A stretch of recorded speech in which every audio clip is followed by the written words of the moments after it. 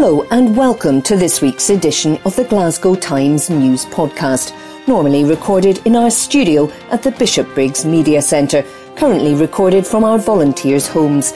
To keep in touch with us, use our social media platforms, Facebook, Instagram and Twitter, which are all at Q and Review. That's CUEANDREVIEW. Or get in touch via information@qandreview.com. That's information at CUEANDREVIEW.com. Please like and share our podcast and give us any constructive feedback. From the Glasgow Times, Thursday 22nd of July 2021, from the news section. East Dunbartonshire Council claims all school gas certificates are in place, but won't let us see them, by Ruth Suter. East Dunbartonshire Council has claimed that gas safety certificates in schools across the region are in place and up to date, but the local authority won't let us see them. The body has said that in line with statutory requirements, all 42 schools have received their annual inspection. Council chiefs want parents and teachers to be reassured that the mandatory certificates are held on site by staff and contractors, but they are, quotes, not typically made available to the public, close quotes. In March, the Glasgow Times submitted a Freedom of Information (FOI) request to view the gas safety certificates for every primary and secondary school from 2016 to the most present date. The council was, however, unable to provide the information. Joint Council Leader Andrew Paulson said, East Dunbartonshire is home to some of the very best schools in the country, and the health and safety of our pupils and staff is paramount. We take enormous pride in providing a safe and nurturing environment for our young people and our workforce. We have previously stated that all gas certificates across our school estate are in place and up to date, with boilers having been fully inspected by qualified engineers. Regrettably, misinformation on this issue persists with unfounded allegations that certificates are not in place, leading to unnecessary distress. Joint Council Leader Vaughan Moody added, should any member of a school-based staff be concerned, they should approach the head teacher, who would be able to provide reassurance, and where necessary, the employee can view the appropriate documentation held on site in the Property 6 pack. We hope that parents and staff can be reassured by this, particularly following such a challenging year when there have been so many genuine sources of worry for parents and carers due to the COVID-19 pandemic. We always welcome and encourage those with any concerns with any aspect of our estate to raise it with it via the appropriate channels. It comes after a team of whistleblowers in the Council's Education Department exclusively raised concerns with us over the whereabouts of the certificates. From the Glasgow Times, Thursday 22nd of July 2021, from the news section. Glasgow cops hunt West End mugger who struck in dead of night, by Hamish Morrison. A man was mugged outside trendy West End bars in the dead of night. The victim was walking in Eldon Street at around 3 a.m. today when he was approached by the robber. He was threatened before handing over an unspecified amount of cash. The crook fled the scene in the direction of the River Kelvin and Kelvin Bridge subway station afterwards, and thankfully the victim was uninjured. The robber is described as being white, around 5 feet and 6 inches tall. He was wearing a baggy black hooded top with grey sleeves and grey jogging bottoms. Constable Eden Crothers of the Glasgow Robbery Unit said, the victim was uninjured but understandably shaken by the experience. Our inquiries are ongoing, and I would urge anyone who saw any suspicious activity on or around Eldon Street in the early hours of Thursday morning to come forward. We would also be keen to speak to anyone who may have dashcam footage or private CCTV. Anyone who can help is asked to call 101, quoting incident 0540 of July 22nd, or call Crime Stoppers anonymously on 0800 555 111. That article was by Hamish Morrison. From the Glasgow Times, Thursday 22nd of July 2021, from the opinion section. SNP must listen to workers' worries about city hygiene before COP26, by Eva Murray. For months, our city has been in the midst of a waste crisis, with overflowing bins, weeds becoming more evident in our city's pavements, our streets full of litter that lies for days, if not weeks, and fly tipping becoming a more common sight in every neighbourhood.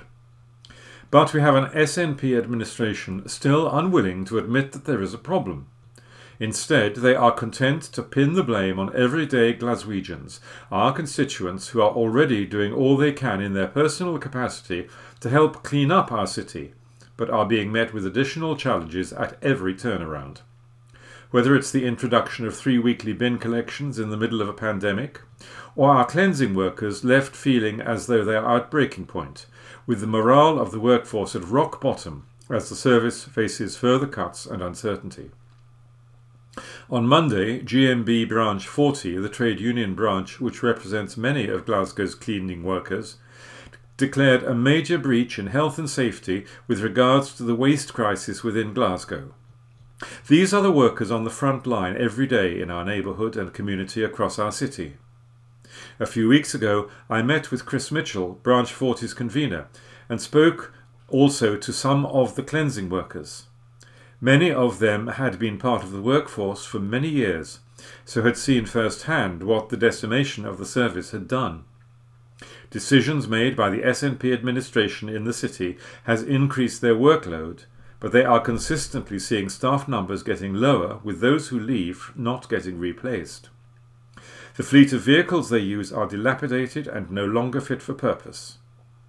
One thing that struck me with those I spoke to, and in the letter GMB has published, is that they feel unheard and ignored, policy and decision pushed through by the administration without any real thought or care for the impact on staff who are already struggling.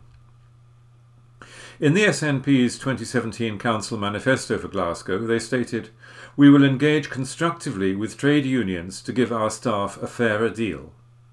However, the Glasgow Labour Group is hearing time and time again how many trade union representatives feel they're being left out of discussions, or even when they are asked for feedback, their often serious concerns are not taken notice of or followed up with actions. I definitely would not call that engaging constructively. This is the state of our great city in a year where we know the world's eyes will be on it. In November, we are due to welcome leaders, environmental experts and activists from across the globe as we host COP26, the most important climate change conference the world has ever seen.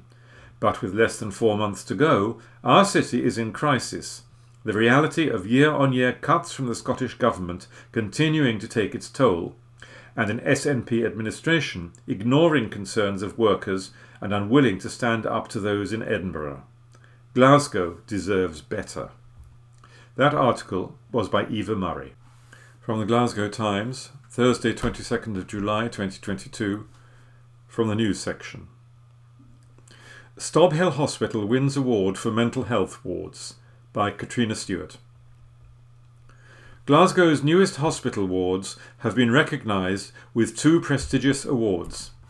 The Elgin and Appin wards at Stobhill Hospital are purpose-built acute mental health wards. This unique facility aims to help social inclusion by delivering rehabilitation, discharge and recovery services that promote independence and self-reliance. Health bosses wanted to provide welcoming and non-clinical spaces that give dignity to patients and increase equality. David Ross, project director at Glasgow-based Kepi Design, said, "We wanted to create the best healing environment for patients and good working areas for staff, and we feel that all of our aspirations have been achieved, resulting in an extremely successful project. We're delighted that the building has had an immediate and positive impact on those for whom it was created, and that it has been recognised by our industry for setting new standards in design quality." Last month, we told how Glasgow Royal Infirmary had been named the top hospital in Scotland by US magazine Newsweek.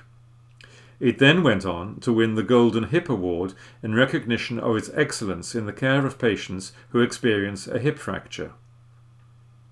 Single-storey wards at Stop Hill are planned around calming courtyards, framing views of an existing Victorian water tower.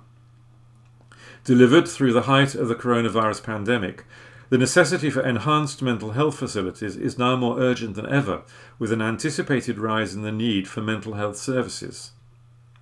The £10.6 million development, a partnership between Hub West Scotland and NHS Greater Glasgow and Clyde, which opened in September 2020, has won Healthcare Development of the Year Awards 2021 for both the Scottish Design Awards and the Scottish Property Awards. The wards each provide a 20-bed adult ward and a 20-bed ward for elderly patients. The wards are designed to make best use of natural light and green space to provide a calm and healing environment, while the brick in the buildings reflects the heritage of the site, which dates back to 1904 when it opened as a poor law hospital treating destitute citizens.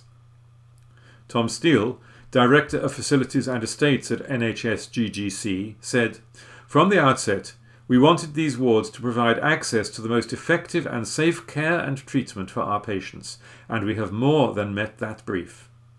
Thanks to our partners at Hub West Scotland and Kepi, the design provides an oasis of calm, which allows for excellence in care in a stunning natural environment. We are delighted to have won this award, and I want to thank everyone who was involved in the design, commissioning and construction, not least the patients and staff in our engagement groups." Ian Marley, Chief Executive of Hub West Scotland, added, "We are delighted to have partnered with NHS Greater Glasgow and Clyde on this, the 9th project we have delivered together. The design of the new facilities has been carefully considered to create a range of beautiful internal and external spaces that support the delivery of specialist and therapeutic services. We are thrilled that the quality of the design and its construction has been recognised." This article was by Katrina Stewart. Thursday, the 22nd of July, 2021, the Glasgow Times Lifestyle section.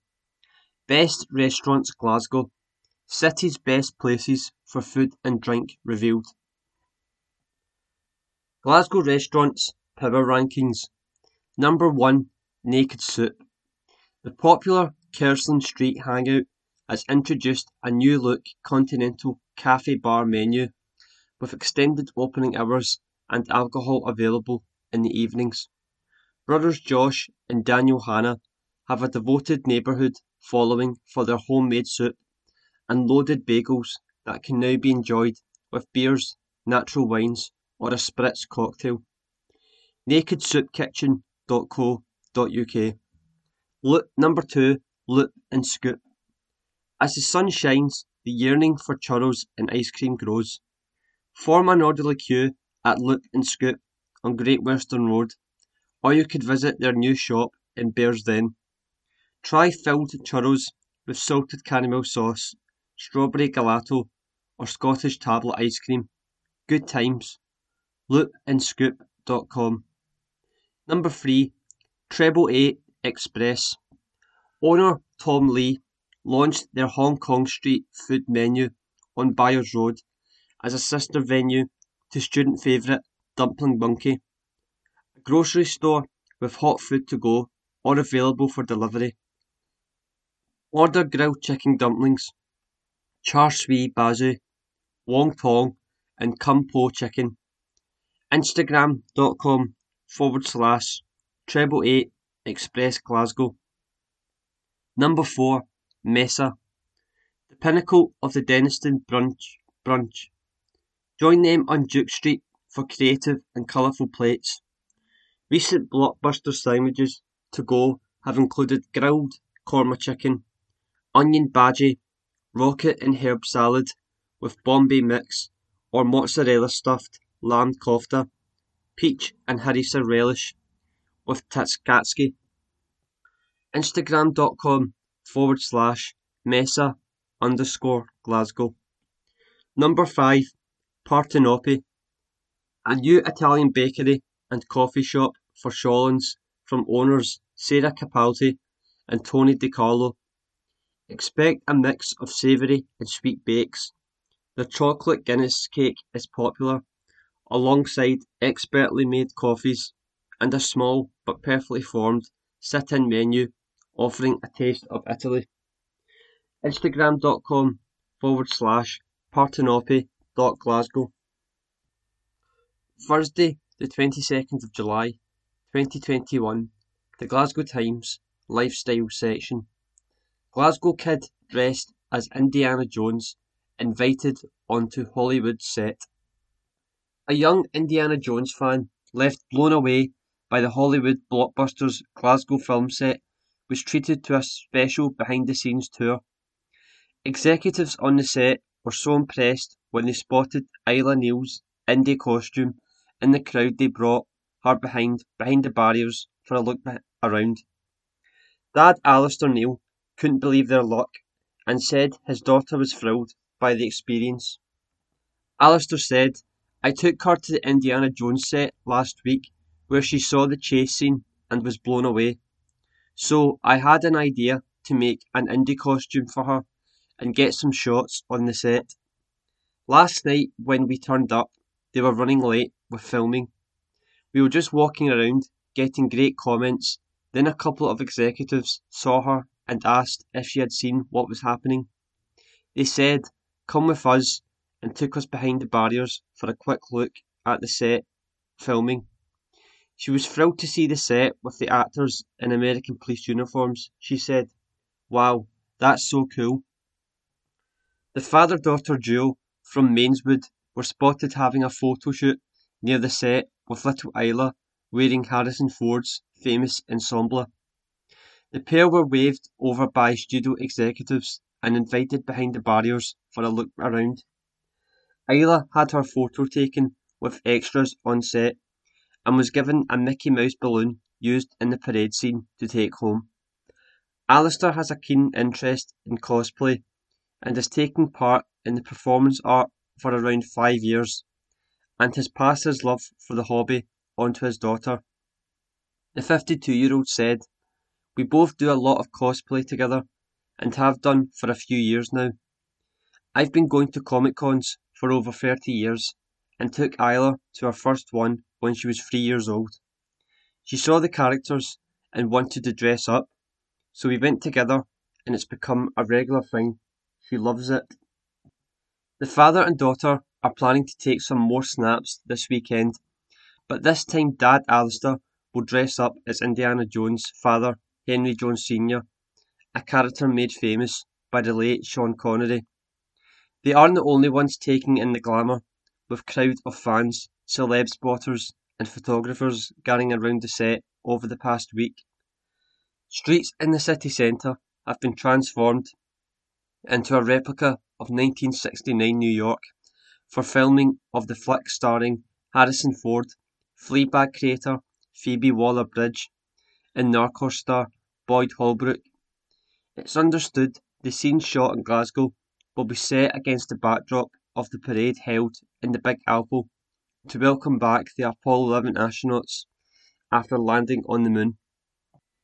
Thursday, the 22nd of July, 2021, the Glasgow Times Lifestyle section. La Pistina, chef for Celtic star to open West End deli. No matter what you consider your favourite meal to be, there aren't many culinary experiences that can compete with a plate of fresh, homemade pasta. This belief is shared by chef John Trainer, who hopes that the opening of his new deli, La Pistina, will help revitalise the West End. The 30-year-old said, "Byers Road is going through such a massive revival at the moment. There's Juicy, Cow Pal is just around the corner, and the Crab Shack, who are open soon. It feels good to be setting up as another independent business in a place where big chain restaurants haven't made it. I think the West End is going to be the place to go again soon." Due to open in mid-August, La Pistina will be offering a takeaway deli service with handmade specialty pastas as well as classic Italian produce.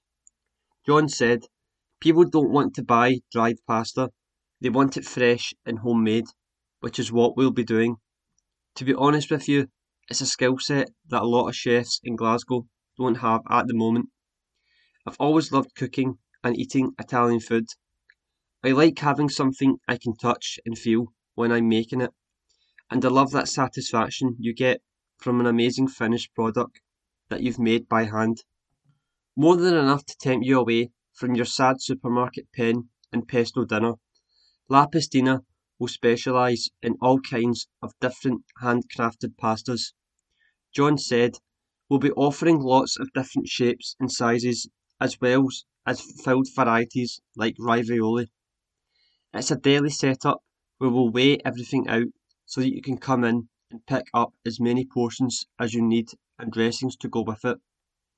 At the same time, you'll be able to come in and have a great Italian coffee, pick up a sandwich or pastry, or choose some produce from our counter full of meats and cheeses." This impressive concept comes as no surprise given John's experience of working for some of Glasgow's most popular restaurants and cooking for famous football legends like Odsonne Edouard or ex-Celtic boss Neil Lennon. John said, "I was executive chef, porter and rye, and then the Finiston before going on to work in product development. Recently, I've been working on a contract with a football player, as well as opening the deli at the same time. It's been a very busy couple of months." Despite his star-studded CV, John says one of the key goals of La Pastina will be to think small and celebrate local produce from independent businesses. He said, "I'm from Garthamlock myself, so it's important to me to have unique Glasgow brands in the deli. It won't just be pasta. We want to have a 5 to 10 mile radius section where people will know that the stuff has come from within that distance of Byers Road, featuring everything from honey to chocolates to alternative meats. We're showcasing Glasgow itself as much as handmade pasta." As the opening of La Pastina draws closer, John is looking forward to seeing his long-term life goal of opening his own space become a reality. He said, "When I was 16, I actually set up a business, Isa, because I always had this dream I would own my own restaurant. Now I have this opportunity to open somewhere with a great concept and location. I'm over the moon. We're really excited to build some momentum and bring something a bit different to the street." La Pastina is set to open on August 19th at 180 Byers Road. From the Glasgow Times, Wednesday the 22nd of July 2021, from the opinion section, Chris McQueer, "Why I got the Garthamlock and Craigend water towers tattooed on my stomach." This is a column by Chris McQueer. "I lived in Garthamlock until I was about 7 or 8 before moving down the road to Springboig. From my childhood bedroom window in Garloch Road, 2 structures rose up into the sky over the flats behind us. They were, of course, the Garthamlock and Craigend water towers.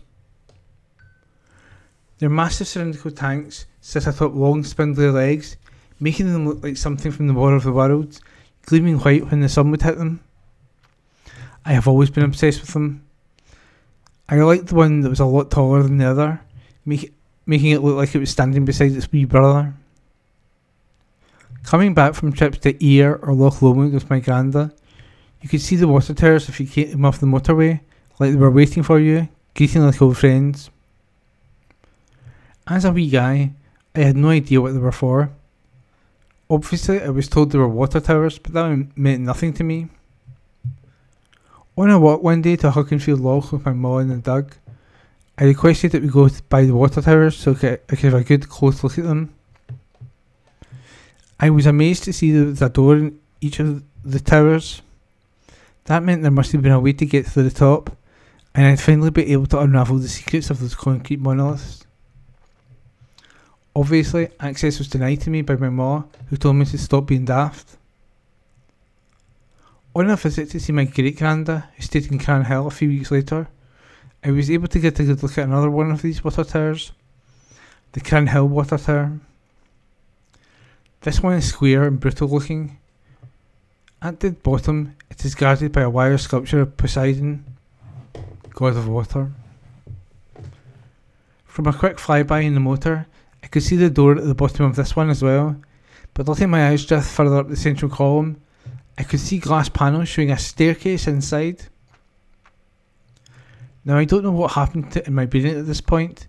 I don't know how I arrived at this conclusion, but I thought straight away that at the top of Cairnhill Water Tower was obviously a shop that sold jackets specifically. I asked that we go there to get my new jacket for going back to school one year, and was met with confused looks from my family, and was instead whisked off to the Forge.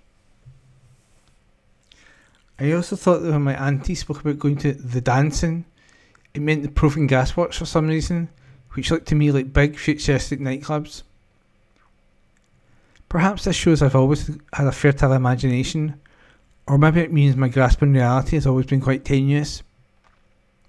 The various structures around Glasgow, like the ones I've mentioned, have always fascinated me, and I like to imagine that everyone from here had their own ideas about what they really were when they were younger. Their own mad theories that they believed in steadfastly until adulthood and the accumulation of knowledge stole the fun of it from them. Last week, I got the Craigend and Garthamart water towers tattooed upon my body. Something I've wanted to do for ages, but was, to be perfectly honest, too much of a coward for a long time. I wanted them in my ribs, but, having already had something inked on one side of my rib cage, decided I wasn't ever going through that kind of bone-shaking pain willingly ever again. I elected for my stomach instead, just under my ribs. Sitting down in the tattoo place, the guy asked me if I was sure that was where I wanted it. I said, on the ribs is too sore. He just laughed and said, "Oh mate," sympathetically. Seconds later, I was regretting this decision as he used the needle to draw the long straight lines of the tower. I felt like I was being sliced open. "What are these, by the way?" the guy asked me. I explained, what sounded like I was dying, how they stored and supplied water for homes in the East End, and how I've always been fascinated by them. Just as the pain reached at unbearable levels, and I swear I started to see stars, it was over. I looked at it in the mirror and was chuffed to bits. I showed the tattoo to my pal, who has Cairnhill 1 tattooed on him. "Nice to be able to take a wee bit home wherever you go," he said. And he's right. That's something I hadn't thought about when I got it done. Now, no matter where I go or wherever I end up, I'll always have one of my favourite views there for me to look at. And that was a column by Chris McQueer. From the Glasgow Times, Thursday the 22nd of July 2021, from the opinion section, SNP must listen to workers' worries about city hygiene before COP26. This is the Labour View, brought to you by columnist Eva Murray. For months our city has been in the midst of a waste crisis, with overflowing bins, weeds becoming more evident in our city's pavements, our streets full of litter that lies for days, if not weeks, and fly tipping becoming a more common sight in every neighbourhood. But we have an SNP administration still unwilling to admit that there is a problem. Instead, they are content to pin the blame on everyday Glaswegians, our constituents who are already doing all they can in their personal capacity to help clean up our city, but are being met with additional challenges at every turnaround. Whether it's the introduction of 3 weekly bin collections in the middle of the pandemic, or our cleansing workers left feeling as though they're at breaking point with the morale of the workforce at rock bottom, as the service faces further cuts and uncertainty. On Monday, GMB Branch 40, the trade union branch which represents many of Glasgow's cleansing workers, declared a major breach in health and safety with regards to the waste crisis within Glasgow. These are the workers in the front line every day, in every neighbourhood and community across our city. A few weeks ago, I met with Chris Mitchell, Branch 40's convener, and I spoke to some of the cleansing workers. Many of them have been part of the workforce for many years, so I'd seen firsthand what the decimation of the service has done. Decisions made by the SNP administration in the city has increased their workload, but they are consistently seeing staff numbers getting lower with those who leave not getting replaced. The fleet of vehicles they use are dilapidated and no longer fit for purpose. One thing that struck me with these people I spoke to, and in a letter to the GMP has published, is that they feel unheard or ignored. Policy and decision pushed through by the administration without any real thought or care for the impact on staff who are already struggling. In the SNP's 2017 Council Manifesto for Glasgow, they stated, "We will engage constructively with trade unions to give our staff a fairer deal." However, the Glasgow Labour Group is hearing time and time again how many trade union representatives feel they've been left out of discussions, or even when they're asked for feedback, that often serious concerns are not taken notice of or followed up with actions. I definitely would not call that engaging constructively.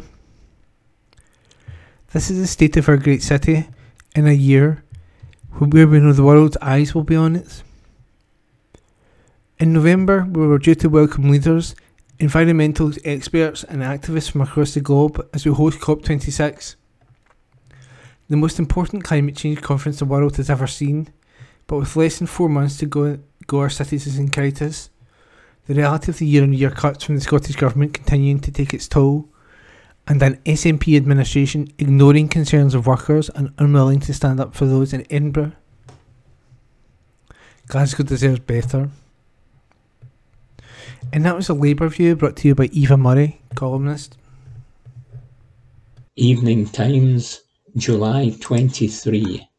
Lifestyle, Glasgow Memories, the farm at the heart of Postle Park. Report by Anne Fotheringham. Who remembers Postle Park City Farm? This little haven was a much-loved oasis in the north of the city until it had to close its doors in 1988. Our photographers captured toddler Claire Wilson enjoying the climbing opportunities afforded by the animals' pens at the attraction, and classmates Claire McRoberts and Alexander Pickering, both 11, helping with a massive replanting exercise in the May of that year. Claire and Alexander were pupils at Wester Common Primary School who had volunteered to rescue some of the flowers from the farm's wildlife garden to replant them outside Postle Park People's Hall. Claire did not look too happy with Alexander in our picture, although the photographer was not sure why. We also photographed Julie Ann Cowie, aged 10, from Primary 5 at Wester Common, who was doing her bit to help. It was the scene of extensive council house building in the 30s and 40s, amid plans to replace crumbling tenements in the city centre. Unfortunately, the heavy industries in the area began to close down in the 50s, leading to unemployment and a subsequent rise in social problems and crime in the area. The school closed a few years later and eventually burned down. Get in touch with Times Past if these photos spark any memories. We would love to hear from you. Were you a regular at the City Farm? What are your memories of growing up in Postle Park? Report by Anne Fotheringham. Evening Times, July 23. Opinion. Sky really is the limit for COVID holiday plans, says Dr. Poonam Krishan. Like most people, I love my holidays, especially the ones abroad. It's been one of life's luxuries that I realise I took for granted in times gone by, as I cried, yes, I cried, when yet again another holiday, so optimistically booked, had to be cancelled thanks to this pandemic. I do appreciate how fickle this sentiment must sound, in the grand scheme of things, but I am sure it's one that many of you will resonate with. It has been a brutal and long 18 months, where repeated lockdowns and uncertainties, alongside the daily grind, has started to take its toll on us. I feel mentally and emotionally drained a lot of the time, feeling deflated each time plans that were the previous norm are shattered. I remember looking forward to going away before, but actually didn't realise how much until a few weeks ago when it became apparent that things were not back to normal at the speed we had hoped, and that it was still not safe to travel to many parts of the world. As a doctor on the ground, I see just how much COVID is impacting people's everyday lives, for the complications of long COVID are truly devastating for many. The vaccines have been excellent in doing their job, as we see fewer hospitalizations and deaths compared to this time last year. But whilst that link between cases and serious illness and death might have been weakened, long COVID is the rising problem at hand. Also, we are seeing that it is still possible to contract COVID even if you have been double vaccinated, and this is because no vaccine is 100%. I therefore concluded, from all the data and evidence available to me, that for us, travel abroad right now was not safe. We all have to weigh up and make our own choices. No judgment here. So I was gutted. 2 weeks away from the busy practice and staying at home to potter didn't appeal to me after staying home for so long.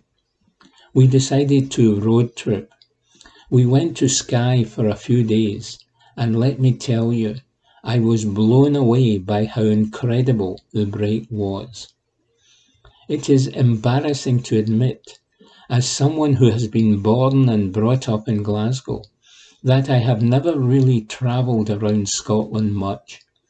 Every holiday has been a venture out of Scotland, and I feel quite sad about this when I reflect back.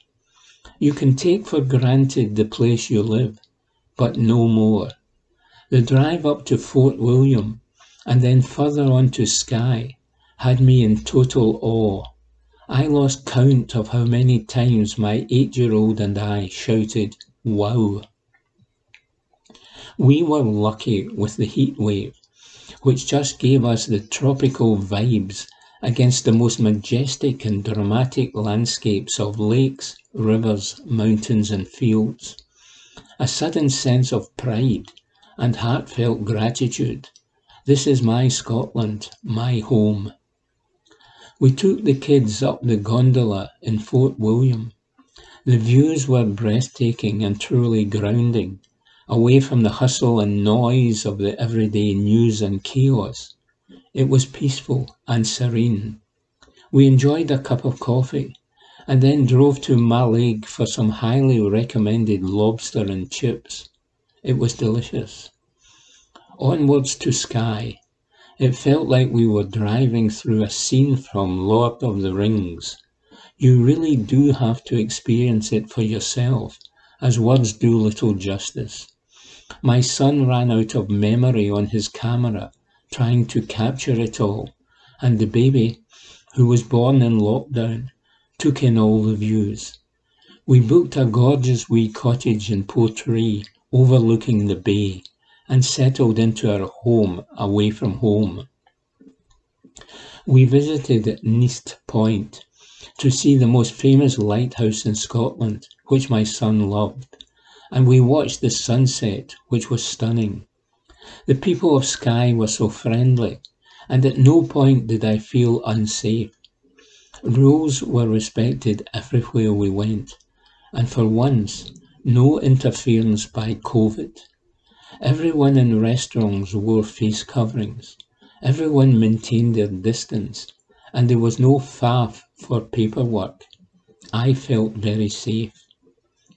We went to the famous fairy pools, and it felt like being in the land before time. Sometimes in the everyday, we became so consumed with all the little petty things. We catastrophize, and the world becomes insular and small. Here, surrounded by giant mountains all around us, with only the sounds of the waterfalls and sheep, I felt I could really breathe. It was so calm, and it gave me a real sense of perspective. There are so many incredible walks in Skye, and we discovered a gorgeous beach. You know the reason we go abroad. The coral beach with crystal clear blue water was so beautiful. We didn't mind the fact it was cold. We all got in and finished the holiday off with more lobster and chips and oysters at the oyster shed. Why am I sharing all of this? Well, if like me, you haven't considered travelling around Scotland, or are gutted to not be able to go abroad, or are worried about safety in COVID times, why not take a road trip? We are already looking at booking our next Scottish holiday, says Dr. Poonam Krishan. From the Glasgow Times, Monday the 26th of July 2021, from the news section, laughable government answer to Glasgow MP on unpaid trial shifts, by Stuart Patterson, political correspondent. A Glasgow MP has said the UK government claim that the law on unpaid trial shifts was sufficient is laughable. Stuart MacDonald, Glasgow South SNP MP, asked UK Business Secretary Paul Scully if he will bring forward legislation banning the use of unpaid work trials at the outset of employment. In the light of recent articles in the Glasgow Times, Mr MacDonald said the response was shocking. Scully said, "The existing legislation and enforcement are sufficiently robust to ensure that no worker undertakes an exploitative or unpaid work trial. It is the responsibility of all employers to ensure they are paying their staff correctly, and we will continue to take robust enforcement action against employers who fail to pay the minimum wage." The Glasgow Times reported how a law student was left in charge of a clothing store in Parkhead Forge on day one of a 3-paid unpaid period. We previously reported on the petition started by a Glasgow waitress after she did an unpaid trial shift at a Bearsden restaurant. MacDonald said, "The UK government's claim that current enforcement against unpaid work trials is robust enough. It's almost laughable if it weren't so shocking, given the number of high-profile incidents recently. The culture of unpaid work is a scourge in society, and the UK government must show its willingness to tackle this exploitative practice." Whilst the Tory government went out of its way to block previous legislation, there is a clear consensus across the country that unpaid trial shifts are pernicious and plainly unfair. It's high time this unfair practice was brought to an end, and the UK government must bring forward legislation to end unpaid trial shifts and ensure a fair day's work gets a fair day's pay.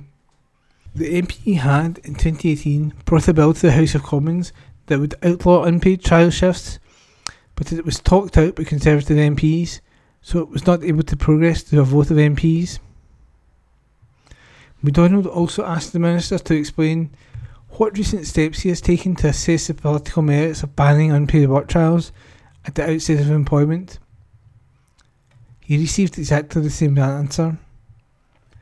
In his answer, Scully, Secretary of State for Business, Energy and Industrial Strategy, said, "Unpaid work trials that are exploitative and are already against the law. When recruiting, an employer can ask an individual to carry out a short unpaid work trial to demonstrate that they have the skills required for the job. But if a work trial is excessively long or not part of a genuine recruitment purpose, employers must pay the participants at least the minimum wage." And that article was by Stuart Patterson, political correspondent. From the Glasgow Times, Monday the 26th of July 2021, from the news section, unions call for Glasgow City Council planning permission, embargo on McVitie's. Report by Lauren Gilmore, Facebook community reporter. Almost 80,000 union members have backed calls for Glasgow City Council to refuse any planning permission for the site of the McVitie's factory in Tollcross. The GMB union has penned a letter to councillors urging them not to prevent any planning permission for residential property or any similar development at the plot. Several union branches have given their backing to the move, including the Strathclyde University and College Union branch, as well as Glasgow politicians Paul Sweeney and Pauline McNeill. The GMB believes that if planners do not agree on a plan to save jobs at the factory, then they should not be able to sell the plant at a profit. GMB Scotland organiser David Hume said, "We have said we will explore every avenue and exhaust every option to save these skilled manufacturing jobs in the East End, and this is why we are writing to every Glasgow City Councillor seeking their support." With the support of the Scottish Government and Glasgow City Council, the Action Group to Save the Jobs has formulated a robust and comprehensive counter-proposal which will be submitted to the company on Tuesday the 27th of July. We are clear that only if they agree to cooperate to save these jobs and protect the history of our local community should the land they own then be repurposed for residential use and then sold on for that purpose. Planners has been approached for comment. And that was the report by Lauren Gilmore. Evening Times, July 26. Lifestyle. Glasgow's Ted Hastings, city cop who led the Metropolitan Police Anti-Corruption Force. Report by Anne Fotheringham. It is a long way from patrolling Glasgow's riverside to the lofty heights of the Met Police, but Sir David Blackstock McNee was a force to be reckoned with. McNee had to deal with everything from the Iranian embassy siege and the Brixton riots to the Buckingham Palace break-in during his time in charge of London's famous force. Born in Glasgow in 1925, McNee joined the Clydesdale Bank when he left school, but was called up to join the Royal Navy in 1943. In the Second World War, he was a telegraphist on HMS Empire Mace, seeing active service and being involved in the D-Day landings in Normandy.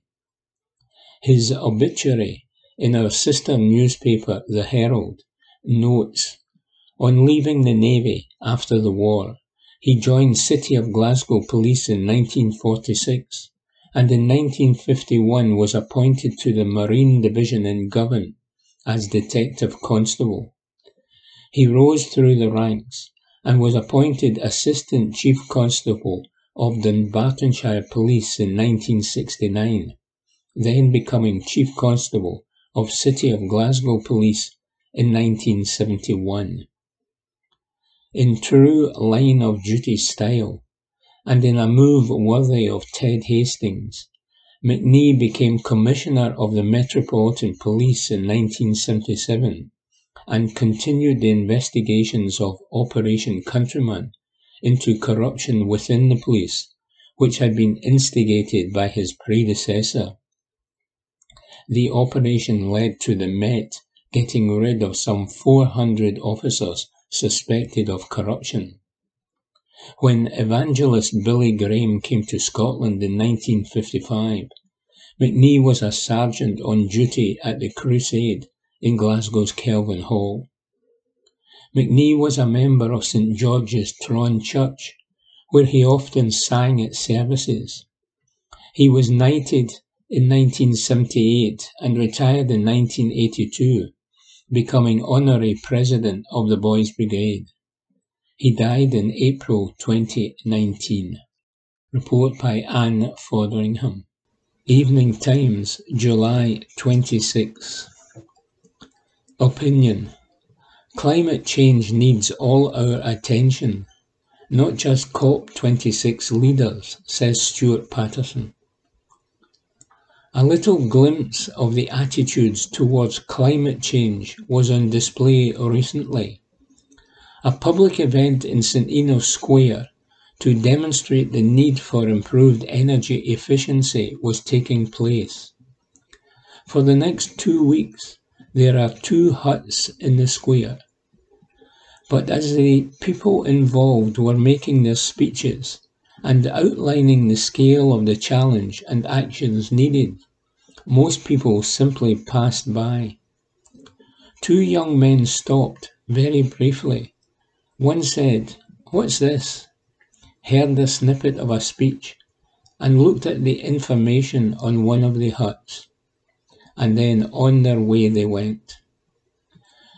They went in high-vis vests and hard hats to a nearby construction site, having dismissed an event about the role that construction can play in reducing climate change. Yes, speeches about climate change can be dull and boring, and for those of us who are not scientists or climatologists, they can be difficult to understand. But we are all living with the consequences of climate change. We are all contributing to the causes, and we can all take actions to help reduce it. Much stock is being put in the COP26 summit coming to Glasgow later this year. World leaders are expected to put their heads together and agree a plan to reach the targets set at the last significant COP in Paris 6 years ago. While they have a huge responsibility to set targets and ensure compliance within their countries, it is not only world leaders and governments who can and should be doing more to tackle climate change. We can all do something. It is how we are all living our lives in the 21st century that is the cause of climate change. Well, those of us in the wealthiest countries anyway. If we leave it to our leaders, who knows where we will end up? Donald Trump, a climate change denier, has held the USA efforts back when it, one of the biggest polluters, should be taking the most action. Boris Johnson has not exactly been consistent in his record on climate change, and many in his government are what could generously be called climate change skeptics. Many in positions of power are unwilling to take actions that they think could hamper economic growth. But economic growth depends on continued and increased consumption, which is adding to the problem of climate change. So, if it is markets they are worried about, the markets respond to demand and not a lot else. No demand, no production, which is where we, as individual consumers, come in. As long as we want to buy throwaway products, consume vast amounts of meat, and use private transport more than we need to, unless government regulates, then nothing will change. There is still a sense that the COP26 is about big government, international politics and science. It is, but it is much more than that. It is about the rest of us trying to understand how this affects us, now and in the future. How we can contribute to the effort to prevent it becoming even more of a catastrophe than it is, and how those efforts will actually benefit our lives and our communities. The icebox challenge that the 2 construction workers dismissed is one example. Better insulated homes mean every household spending less on heating bills. Better constructed homes mean less maintenance cost, which means reduced bills for homeowners and should mean less chance of rent rises in the private sector. The construction industry and house building is just one of the many ways that we can be tackling climate change. The COP26 will be in Glasgow.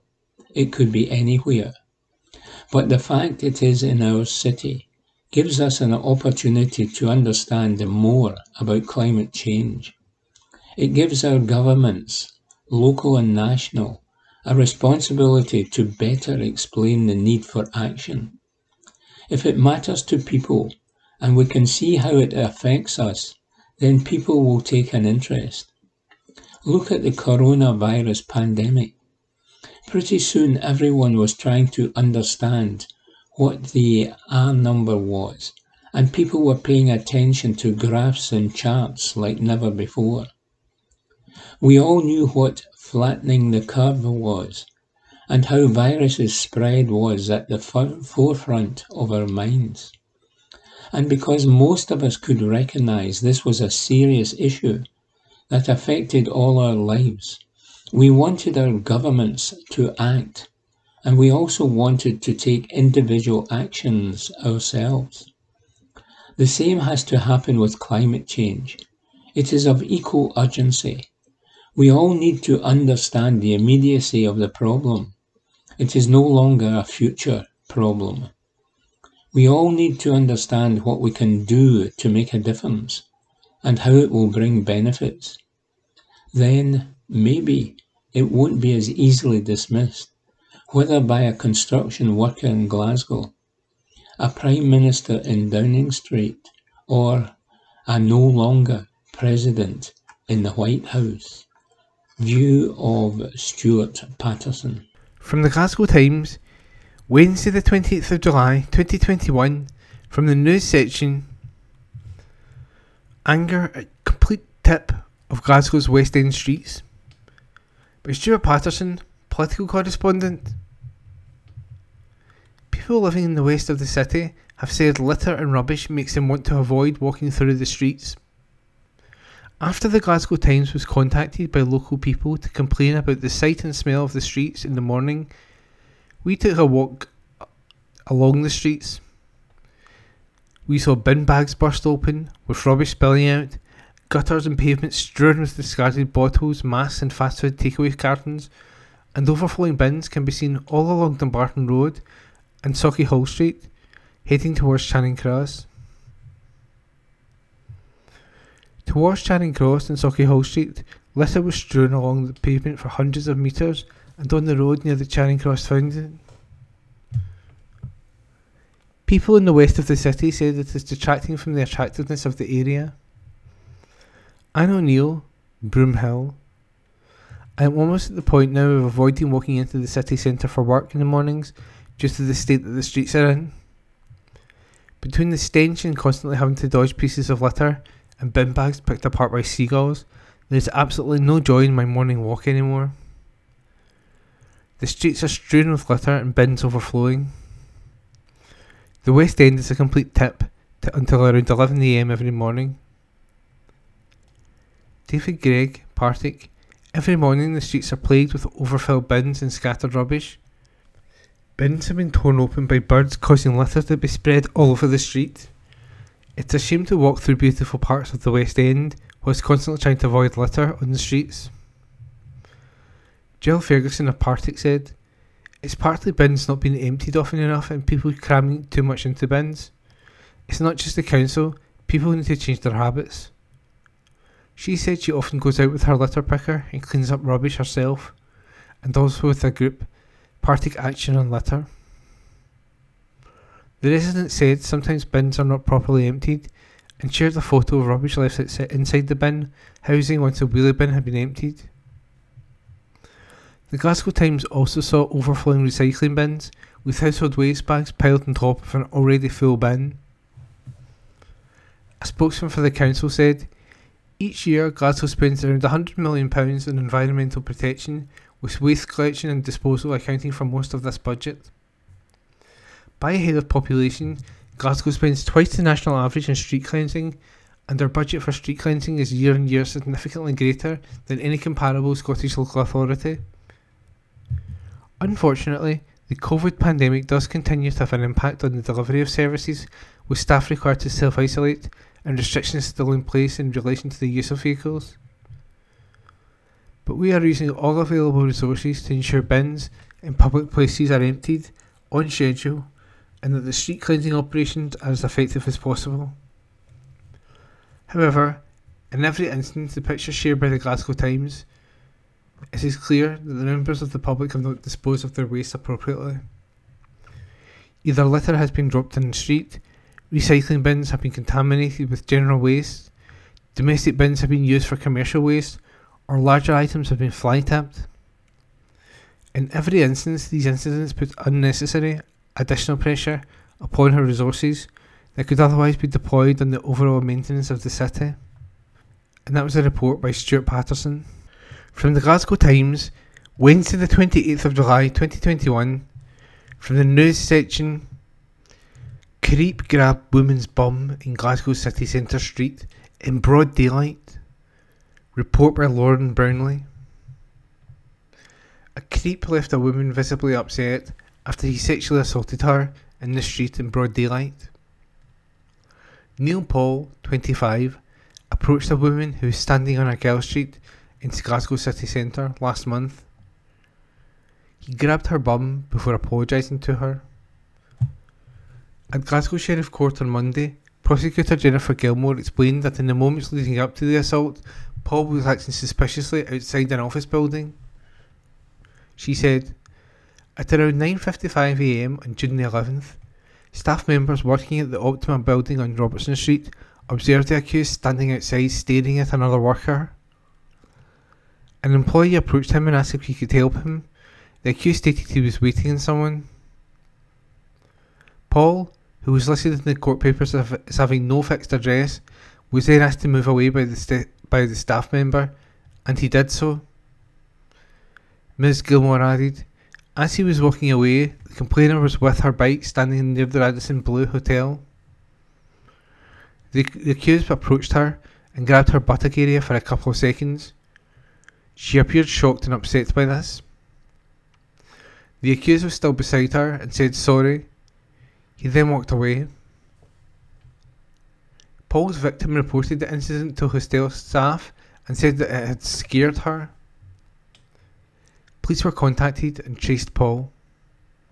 His defence solicitor said he apologised almost instantly. He shouldn't have done it and he realises that. He realises that his behaviour was not appropriate. He regrets it very much so. He's been in custody for 45 days, which is equivalent to a 90-day sentence. Sheriff Alan Findlay sentenced Paul to 88 days in prison, which meant he was released on Monday. The sheriff told him, "This is unacceptable behaviour. You've done your time, but carry on like this and you're going to get serious time." And that report was by Lauren Brownlee. From the Glasgow Times, Wednesday the 28th of July 2021, from the news section, fire at St Simon's Church in Glasgow's Partick as nearby homes evacuated. By Jack Aitchison. A church in the west end of Glasgow has been gutted by fire. Footage posted online at St Simon's Church in Partick's Bridge Street show the historic building up in flames. The alarm was raised at 2:40am, with emergency services still in attendance.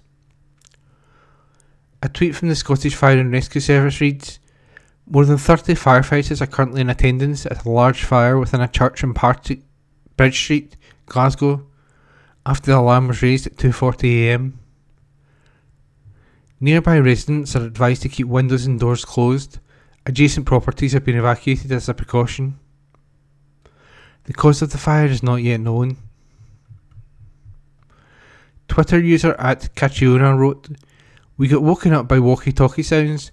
Fiance went out and the church across the bridge had been completely destroyed in a fire within half an hour. St Simon's was beautiful to look at." And that piece was by Jack Aitchison. From the Glasgow Times, Wednesday the 28th of July 2021, from the news section, Glasgow thug told cops, "I'm up to my knees in Fenian blood." Report by Lauren Brownlee. A thug who told cops, "I'm up to my knees in Fenian blood," has avoided being sent to prison. James McHugh made this statement to police officers who were speaking with him outside a casino in Glasgow city centre. The 57-year-old appeared at Glasgow Sheriff Court on Monday after previously pleading guilty to uttering sectarian remarks aggravated by religious prejudice on October the 5th, 2019. Prosecutor Jennifer Gilmore said, "At around 1 a.m, a witness was working as a taxi driver. He picked up the accused and conveyed him to his destination. Police then had the cause to speak to the accused, who was outside Grosvenor Casino on Glasford Street. He became rude and aggressive towards the officers. He stated that the officers were Fenian B expletive deleted. He went on to state, 'I'm up to my knees in Fenian blood.' The accused was cautioned and charged, and he continued to act in an aggressive manner. McHugh's defence solicitor explained the offence has since overtaken his client, who resides in emergency homelessness accommodation through the Salvation Army in Springburn. The lawyer said, "In September last year, he lost his leg due to diabetes, which he has had since he was 32 years old. He hasn't had a drink for the last 12 months. At the time of the offence, he was heavily intoxicated.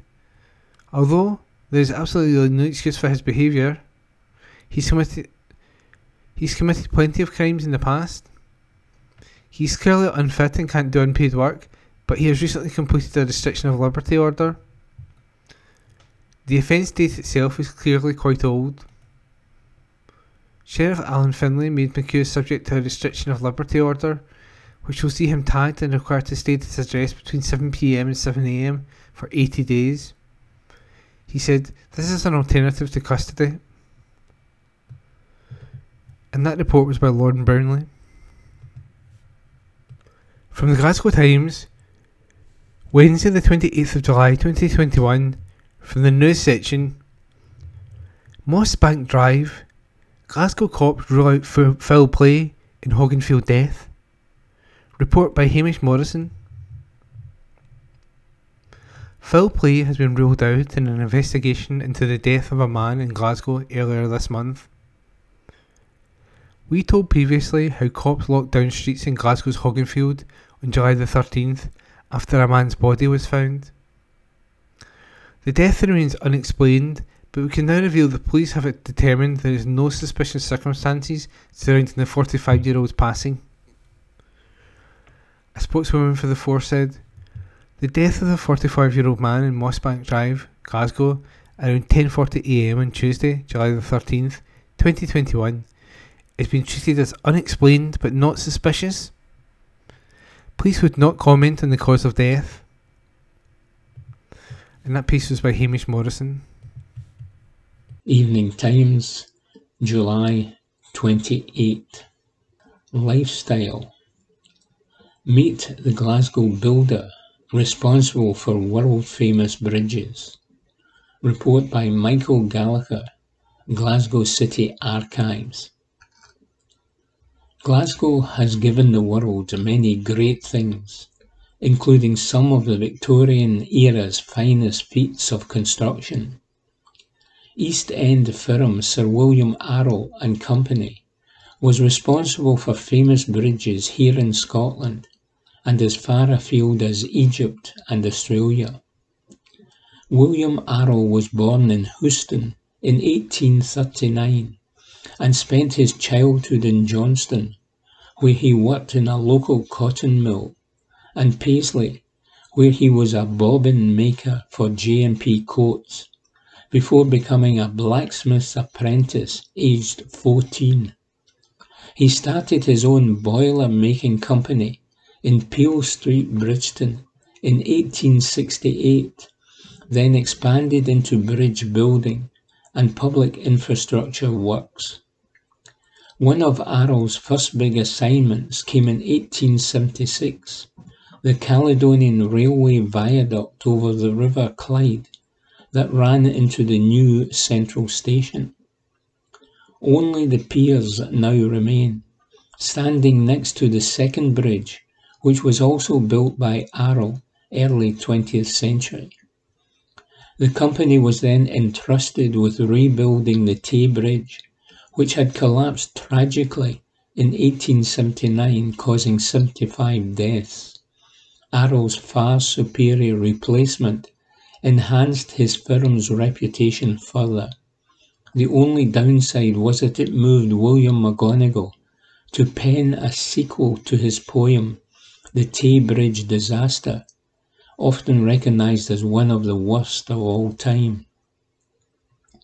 Arroll won contracts for two high-profile projects, the Forth Bridge and the Tower Bridge in London. The former took 7 years to complete, and at its peak employed 4,600 workers.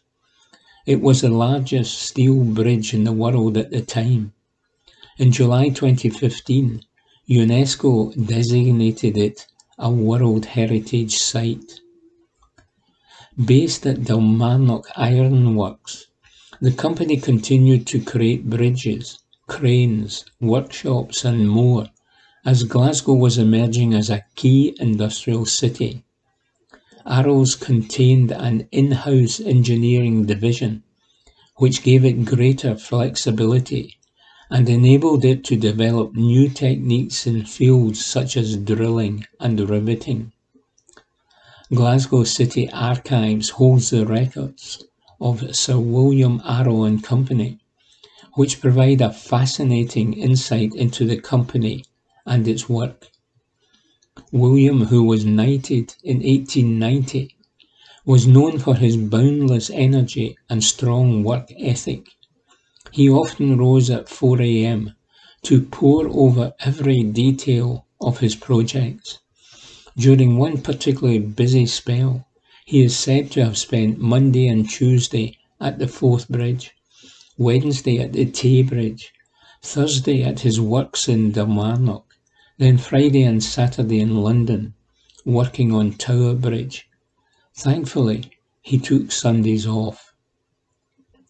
Sir William passed away in 1913, leaving behind a personal fortune of £337,456, around £20 million today. Perhaps more importantly, he left a spectacular legacy of Glasgow's industrial pre-eminence, which is still felt around the world. Report by Michael Gallagher of Glasgow City Archives. Evening Times, July 28. Opinion. David MacDonald says, North Glasgow will finally reconnect with city life. This weekend, the rebirth of North Glasgow reaches a really significant milestone. Half a century after the M8 motorway cut off entire neighbourhoods from the heart of Glasgow, the new bridge reconnecting the city centre with the North communities will be slotted into place. The bridge itself, with its characteristic weathered steel, looks spectacular, and it will no doubt quickly become a city landmark. But what it symbolises and what it will deliver for residents is much more important. North Glasgow went neglected and ignored for decades, suffering more than most from the dereliction which came with the collapse of heavy industry. Residents have rightly felt that they have long played second fiddle to other areas perceived as a greater priority. The new Sight Hill, rapidly taking shape, less than a mile from the city centre, is the first large-scale sign of that northern renaissance. An entire new neighbourhood with almost 1,000 new homes, school, sports facilities and green spaces. It will welcome its first new residents in just a few months' time. But that's just the start. Land once used for heavy industry or housing, but lying derelict for generations, soon to be the location for major housing developments.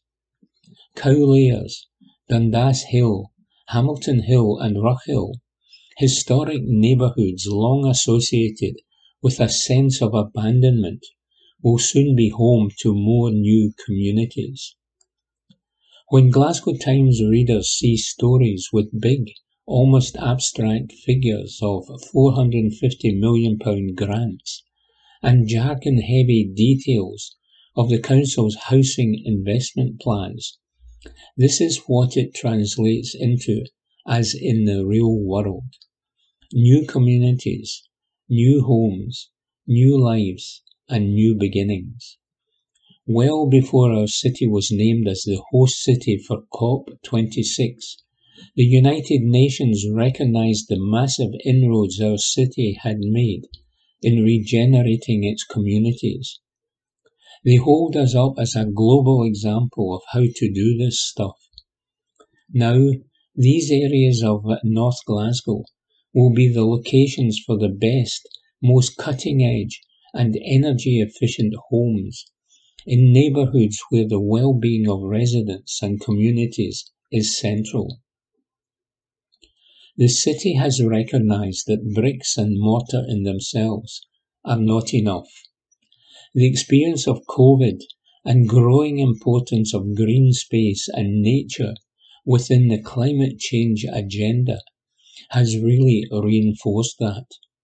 Just a couple of weeks back, I ventured out of my Pollock comfort zone for a wander round the Clay Pits, the fantastic new nature reserve along the banks of the canal in the north of the city.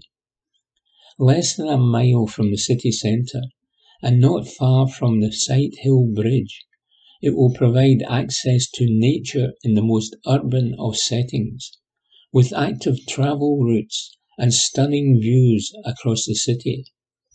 It's another milestone for the North this weekend, with the official opening of the Clay Pits taking place on Saturday. And none of this is to forget the needs of our long-established communities in the North and the grassroots work enabling flourishing and thriving neighbourhoods. I was delighted to see that just last month the Council awarded £1.4 million to the Postle Park Community Hub to allow its construction and the local community to take charge of a valuable new asset.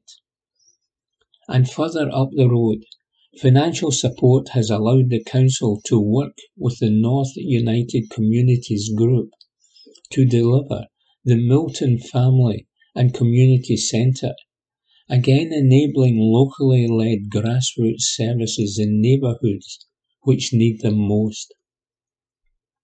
All of which takes me back to the bridge. Change can sometimes be long overdue, and when it comes, the pace could always be quicker. COVID certainly has not helped. But with the bridge, we are seeing a symbol of an increasingly confident and vibrant part of our city. We are seeing new connections and new beginnings, and the weekend will see the physical manifestation of that. The North time has come again. Return to term time. Younger city residents will not thank me for the reminder, but the new school year will soon be upon us. Let's hope that after 18 months of serious disruption and valiant responses by teachers, school staff, parents, carers and pupils, that COVID no longer plays havoc with the education of our young people. All going to plan with the easing of restrictions, the new school year promises to be transformative for thousands of Glaswegian families.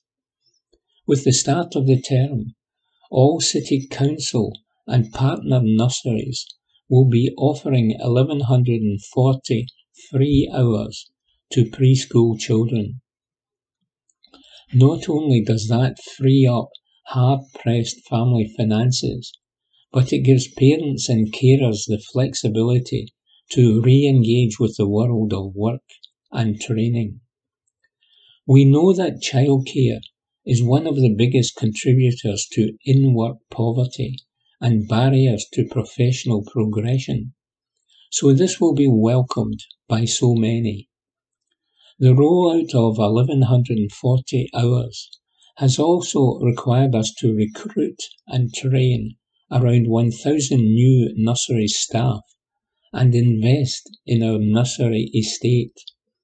That's not to mention the impact the continuity of care and early years education will have for young children. This is a policy Glasgow has been at the vanguard of. It wasn't always easy to build the necessary capacity, and COVID again was a major hurdle. But I believe we now have one of the most socially progressive policies, which will benefit so many families across our city in so many ways. And 2 years after their introduction, it's great to see that starting from August and rolled out across the school year. 30 more city primaries will join the 25 or so already part of our car-free zone scheme. Our research has shown that car-free zones lead to significantly fewer vehicles at school gates for when the bell goes, making it much safer for children to get to and from school. With calmer roads around those schools, there are greater opportunities for children to come and go safely from school by walking, wheeling or cycling, which is great for health and well-being. A reduction in traffic congestion is also a major contributor to better air quality for our young people, says David MacDonald. And that was this week's Glasgow Times News podcast, normally recorded in our studio at the Bishopbriggs Media Centre, currently recorded from our volunteers' homes with the publisher's kind permission. Thanks for listening.